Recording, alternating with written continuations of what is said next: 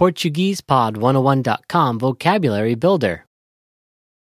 Major cities. Principais cidades. All vocab follows a translation. First, listen to the native speaker. Repeat aloud, then listen and compare. Ready?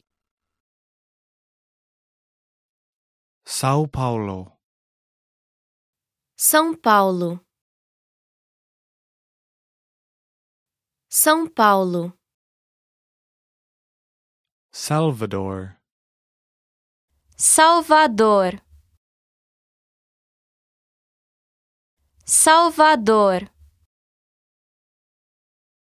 Rio de Janeiro. Rio de Janeiro. Rio de Janeiro. Manaus. Manaus. Manaus. Fortaleza. Fortaleza. Fortaleza. Brasília. Brasília. Brasília. Recife. Recife. Recife. Curitiba. Curitiba.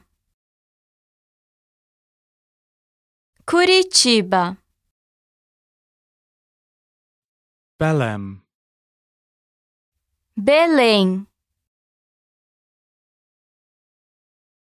Belém. Belo Horizonte. Belo Horizonte. Belo Horizonte. Well, listeners, how was it? Did you learn something new? Please leave us a comment at PortuguesePod101.com. And we'll see you next time.